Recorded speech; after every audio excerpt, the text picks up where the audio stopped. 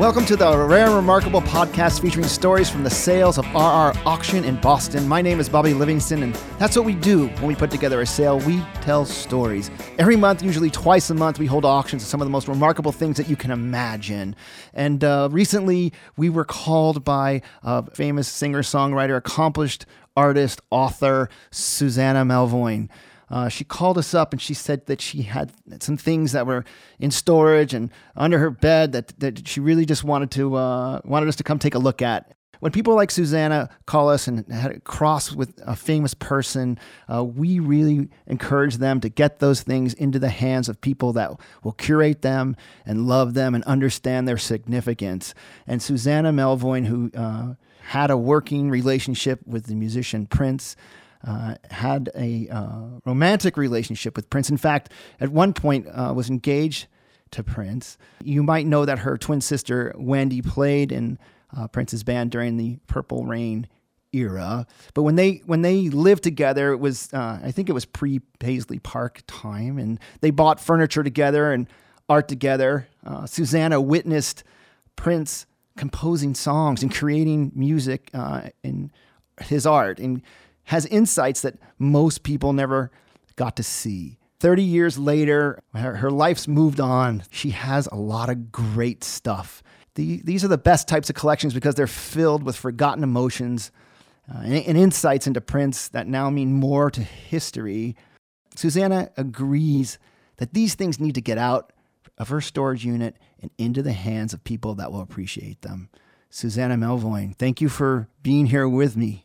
Thank you for having me. Oh, it's great. So give us the story how you and your twin sister Wendy, met Prince. We met Prince through our dear, darling friend, Lisa Coleman, who we grew up with. Lisa's father, Gary, and my father, Mike, were studio session players here in Los Angeles who'd been playing together since the early 60s. They were both part of the Wrecking Crew and had played on every session known to man during that period of time. Everything from Barbra Streisand gigs to from John Lennon to Beach Boys. It went on and on and on.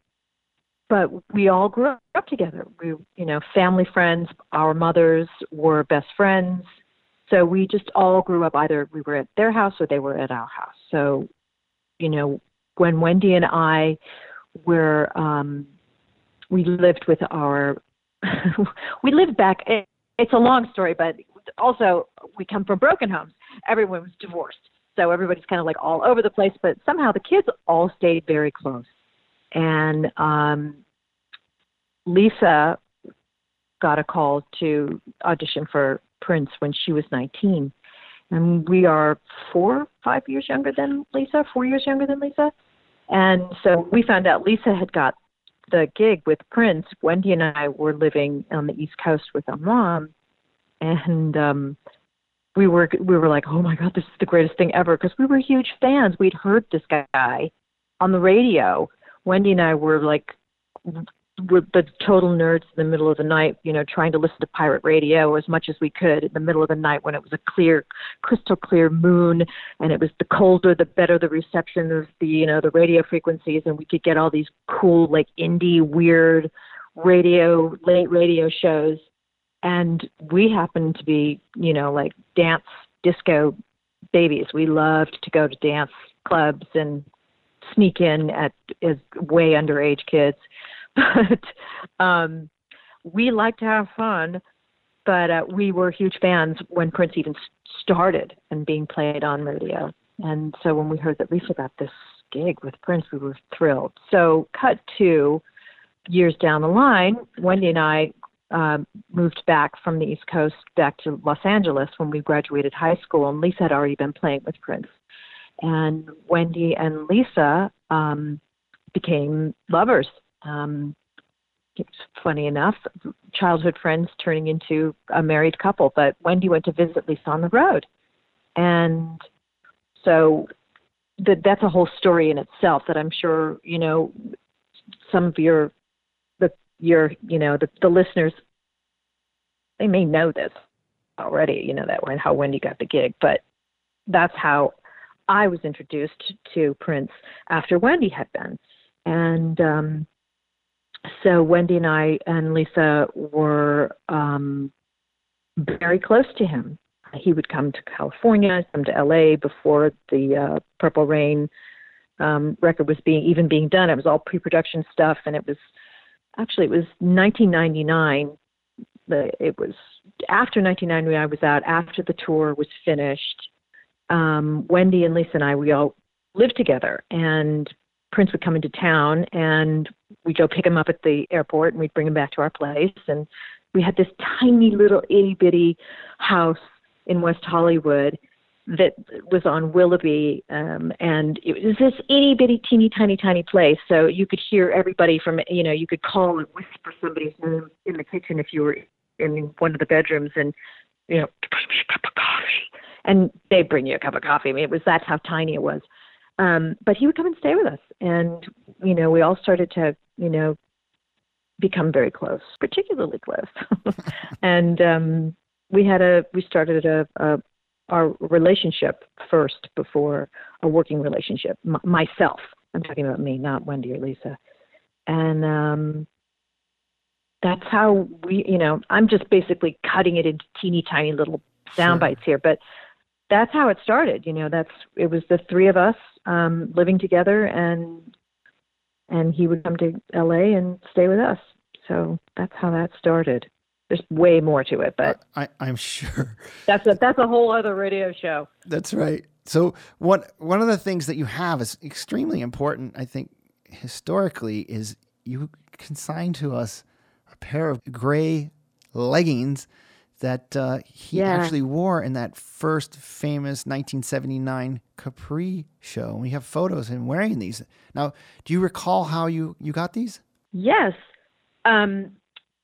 During the filming of Purple Rain, it was actually just at the beginning of the filming, and everybody was planted down at First Avenue doing the live shoots.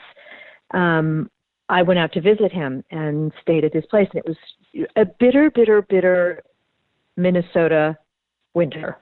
My first bitter winter, and I stayed at his place, at his house, and one particular day was extraordinarily cold. And the wind chill factor, if you've been in Minneapolis during those winters when it's particularly cold, it can get to 70 below with a wind chill. And there was just no way I could heat up. My bones were chilled. And his bedroom was downstairs of this sort of looked like a one-story house, but it was below. So you'd have to walk down the stairs to where the studio was and his bedroom. And there was an area of the room that had this large closet area, and it was decorated like a boudoir. It was beautiful and dark, and there was no light to be anywhere if you needed to get some sleep because you'd been in the studio all night. I got that. But I was in his closet trying to find sweaters or blankets or anything, and there was, on the floor, but on his boots were the gray leggings. And he walked in and she said, "Do you need something warm?" And I said, "Well, these are leg warmers. I love these. Can I wear these?" And he said, "Yeah, of course you can wear those. You can have those." And he knew that I was a dancer, and I immediately put them on. It was just one of the many layers of things I found to put on me. But I put the leg warmers on, and it was just the perfect thing I needed, and with a big giant sweater on and another scarf. And he said, "You can keep those. You just take those." And so that's how I got them. And no, they're well worn. I mean, they're cool, and it's a great story on. They're well worn. They're completely frayed because you even see that, they're so frayed where his heel, the high heel, would come through. He would wear the leggings on over his boots and over his jeans or his pants, whatever he was wearing. It wasn't under, or you always saw them. And so you saw his boots, the tip of the boot and his heel come through. They're he was, super, super gorgeous and cool in him always. So I don't know what else to say. We have a lot of artwork that you two own together, and a lamp from when you lived together. Well, yeah, that's interesting. Those are all paintings that they're prints that we put in. Sorry about that, double entendre. These were prints of the Larry Eichart stuff that we both loved. This that while Cherry Moon was being filmed in France, Paisley Park was being built, and we were also building the house that we were going to live in when we got back from France. And this is the house that's on Galpin where all of the home studio was, where we would record. But Paisley was also being built at the same time as the house was. And so when I would come back into the States, I would go to Los Angeles and meet with the interior designer, and we were just doing a lot of shopping and meeting other going to furniture warehouse, not even warehouses, but there were furniture stores that wholesale beautiful places, but we ended up having everything made for the house. But these particular prints were something that we bought for the house, and they were all strewn throughout the entire house.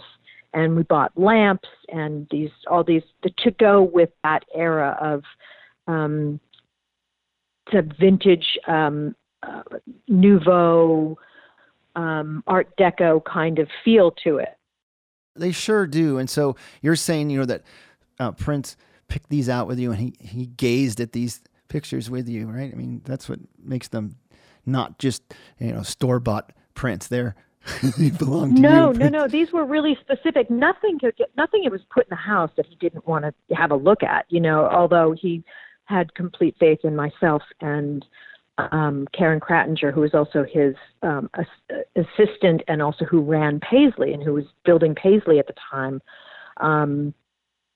It was, while he was working, it was like, this is what you guys would, that's our thing. That's what we would do. So he, that was the theme of what we all wanted, what Prince and I wanted. Well, so, I think it says a lot, I think these are really interesting that you guys had this. Well, in this house. I loved them. I loved these pieces, and then they were, I don't know. There was I don't know. It's so personal. The whole collection is so unbelievably personal to me. It's hard for me to give it the import that I feel for it. I'm hoping that other people will enjoy it. It's time that they be in other people's hands where they will feel as loved, and the history of these things will have an impact on their lives. It's played its part in mine, and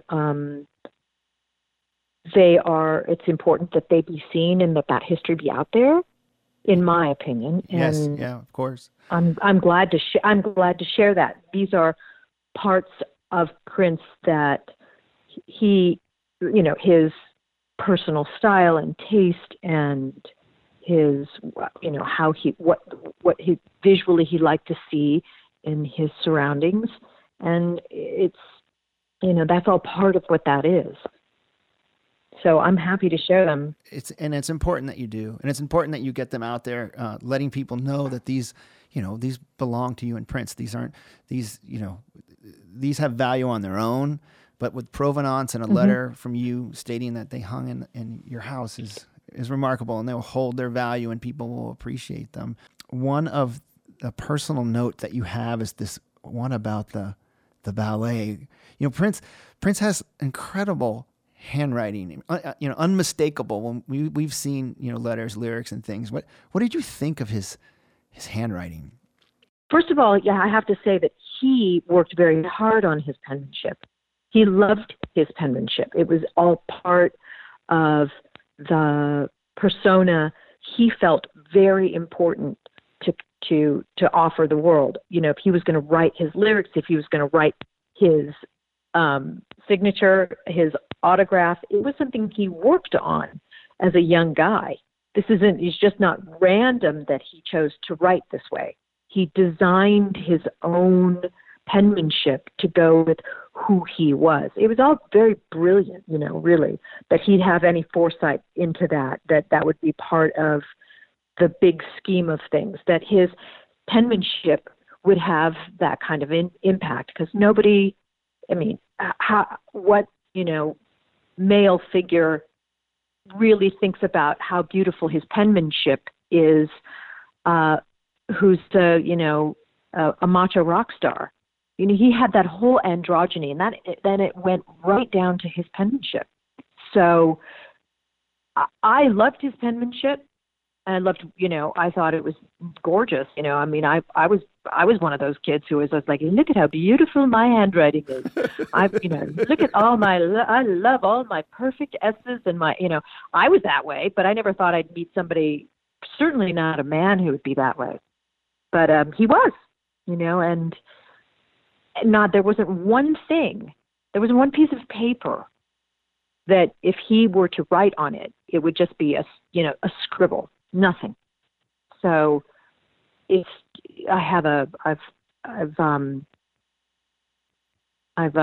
given you guys an entire notebook of his handwriting a script, and even looking at the script and his penmanship in that, it's the same. It's beautiful. That notebook is anything that he'd mark out. The script is for Under the Cherry Moon, correct? The script is for Under the Cherry Moon, yeah, and he's got, there's full 17 pages of this extraordinary penmanship, and it happens to be an amazing scene in the film. It's he's at the table with Jerome and Kristen Scott Thomas, who's the lead actress in the film. They're sitting at the table, and Prince plays this joke on her, and it's the Wreck-a-Stow joke, and which he played out with me before he did it in the film, and I was the dummy who fell for it. Unbelievable. But but it's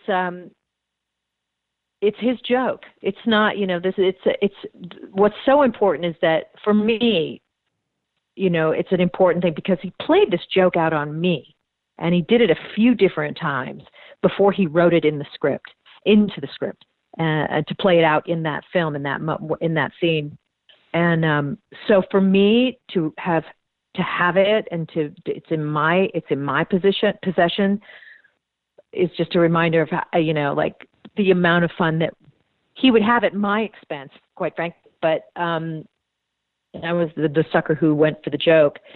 It's a great opening into into his psyche, into him and his playfulness. I noticed in the notebook he uses "Give Me a Dark Room" and a Johnny Mathis album, and I'll show her the real fun. And then in the film they switched it out. They switched it out to Sam Cooke. Is that the way it worked? Yes. And I'm a Sam Cooke. I would go with Sam Cooke any day over Mathis, but I don't know about you, Susanna. But right. Well, that's true. And he needed to give it a little more clout in his mind. He was like, no, it's not going to be a man. No, it's going to go Sam Cooke. So that's extremely significant, by the way, for the collectors that are listening. It's seldom that you get 17 pages in a notebook with an important manuscript like this, a film as famous as Under the Cherry Moon. Now, true.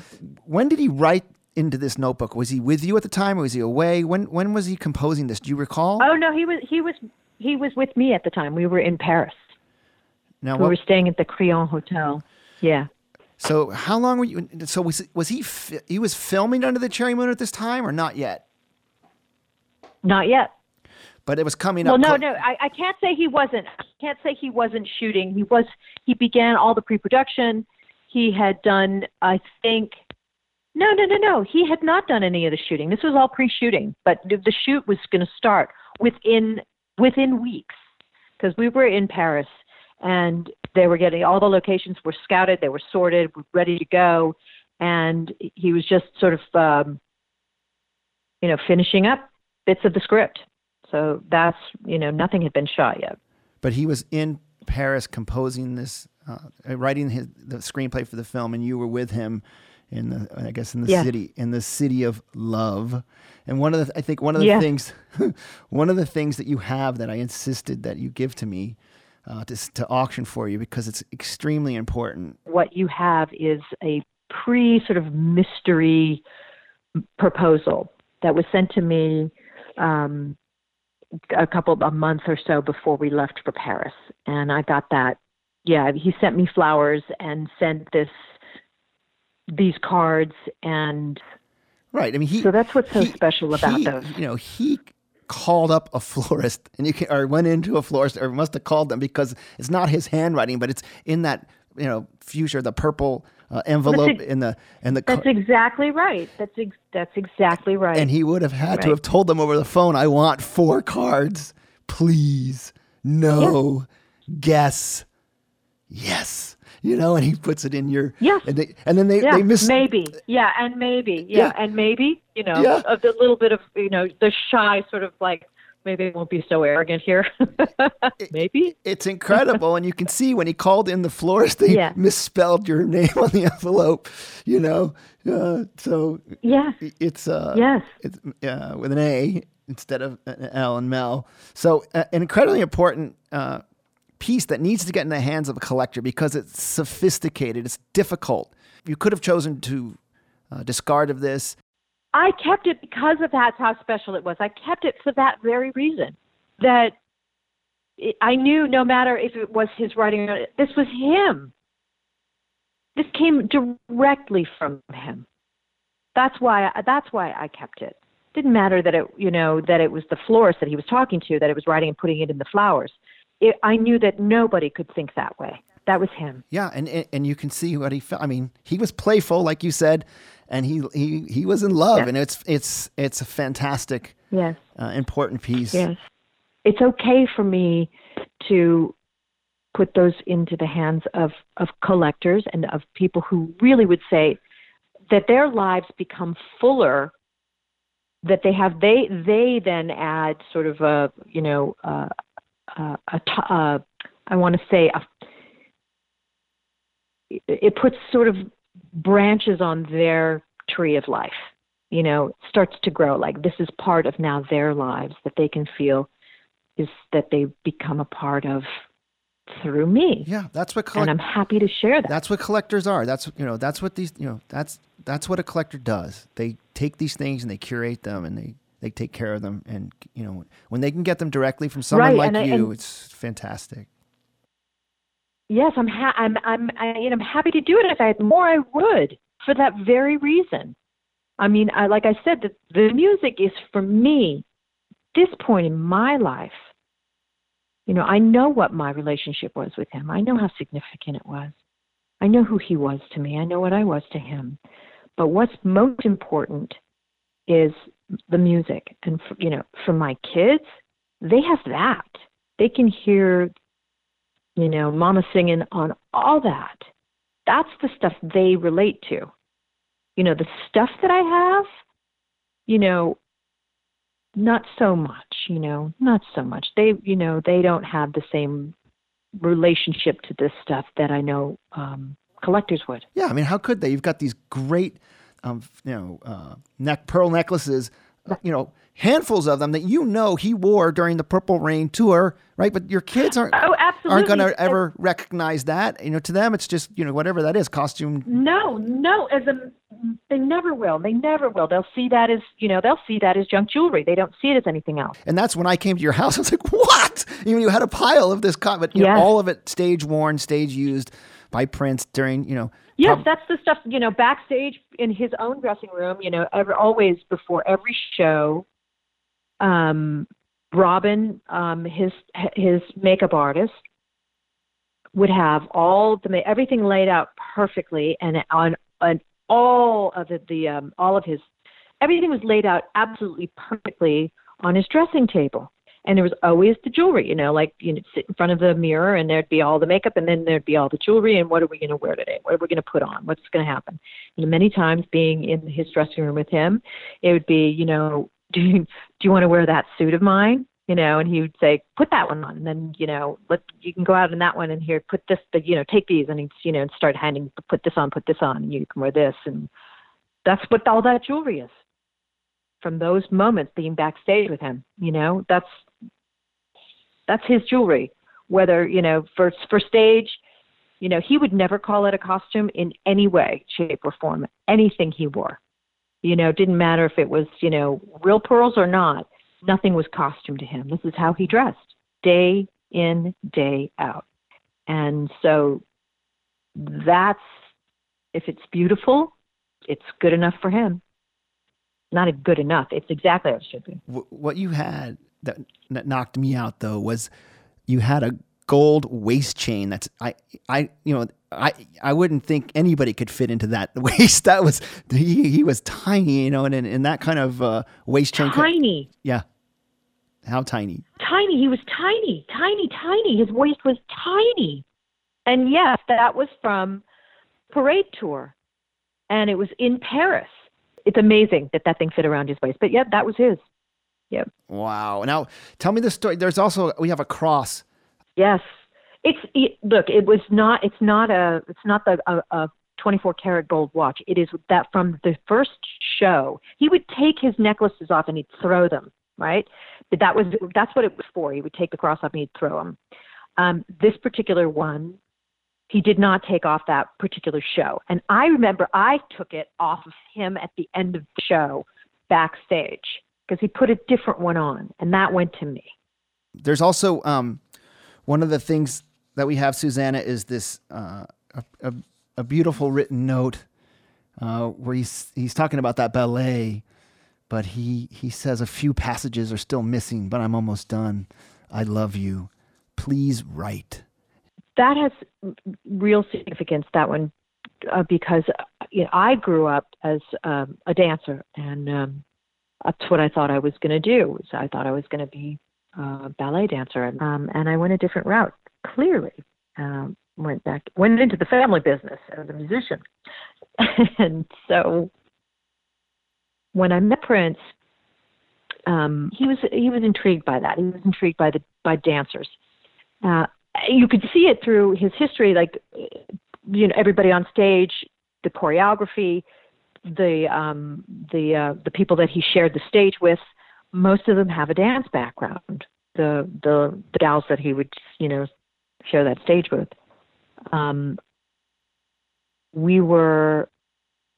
This was during the recording of Purple Rain, and we were walking down Melrose Avenue. It was really late at night. Nobody was out, and he asked me to teach him how to do a pirouette. Wow, that's some so sight. Here's the two of us on Melrose, and I'm teaching him how to do a pirouette, and you can only get the single pirouette. He couldn't get a double pirouette. But it started there with, the actual pirouette, like, okay, going to fourth position. Then you actually, I was trying to really give him like a real ballet lesson on how to do a pirouette, because he had done something different. He was doing a spin that he sort of used both his spin and a pirouette for the rest of his career, but he needed to know how to do the pirouette. So right there on Melrose Avenue, here I was, in the middle of the night. There we are on Melrose Avenue. It's probably 2:00 in the morning. No one's out, and we're goofing off, and I'm teaching him how to do a pirouette. So throughout the years, ballet was something that we shared, our love of ballet. And it wasn't till years after I was back here in Los Angeles that he'd called and said, I'm working on a ballet and I really want you to hear this. And so when he finally sent me what he had, he sent me that with the note. Wow. That's cool because it comes with a little envelope to you, but it is from a later period of his career. Yes. But again, that beautiful handwriting. Another thing that we have that you have that's giant for Prince writing is this cue sheet for mountains. I'm going to read it, or maybe you can sing it because it's got the high part and the low part. But it's only mountains and the sea, Love will conquer if you just believe. It's only mountains and the sea. There's nothing greater than you and me. And somehow you ended up with that. And it's pretty cool. All on Prince's hand. Yeah, that's the lyric for the chorus section in Mountains. What was so special about that particular piece of paper and why it's just sort of pulled out? It is a giant art book that Prince and I would draw in, and he took it to the studio. And you ended up with it, and I'm glad you did. I mean, it was in the studio, and I was like, no, I got to bring that back in there. And then went in the studio to get off the stand and brought it back into the book. The auction is September 27th.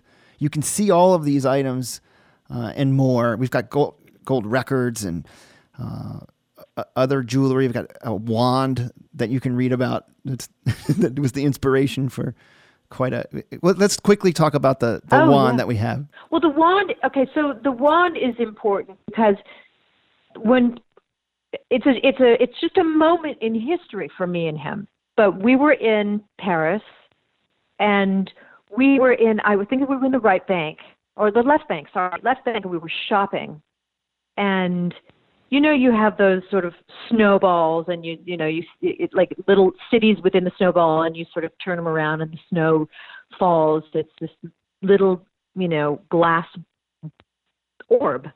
Well, during this time, I think it was like, you get the pen with the Eiffel Tower that would go from one side to the other in this liquid. This was a wand with glitter in it. No, we had never seen anything like it. It's so funny that you think about it now. It's the kind of thing you'd see on any, five and dime store. But at the time, it was super special, like in this lucite thing, and it was all these little beautiful glittery things going from one side to the other. And we bought it. And this was the moment where he said, I need to get canes made of these. I want a walking cane made with all that glitter in it. And that wand went back to Minneapolis to Karen, and Karen had his canes made from this beautiful piece that he loved. So that's why it's there. It's that, that inspiration for him. To me, it's a great story. I mean, I remember it perfectly, walking and buying it and putting, and saying, we loved it. It was this. So he went away. Those canes were, iconic. Yeah. Yeah, iconic. They're iconic with him. So that's where that came from. It's just great. So that's why it's there. There's only certain people in this world that will understand that wand. And we're going to find them for you and make sure that story gets told to the next generation of Prince fans. So, it's also completely, out of body experience to sort of offer out something so personal and so much what was my own history with him. It's an existential experience to say, this is now going to go into the future and have a home in the future. I'm hoping that it does. I do. I really do. And that people enjoy it as much as I loved it, and I loved him. Well, you can tell that, he loved you during this period because it's powerful stuff. And, what we do at our auction is we sell things to people.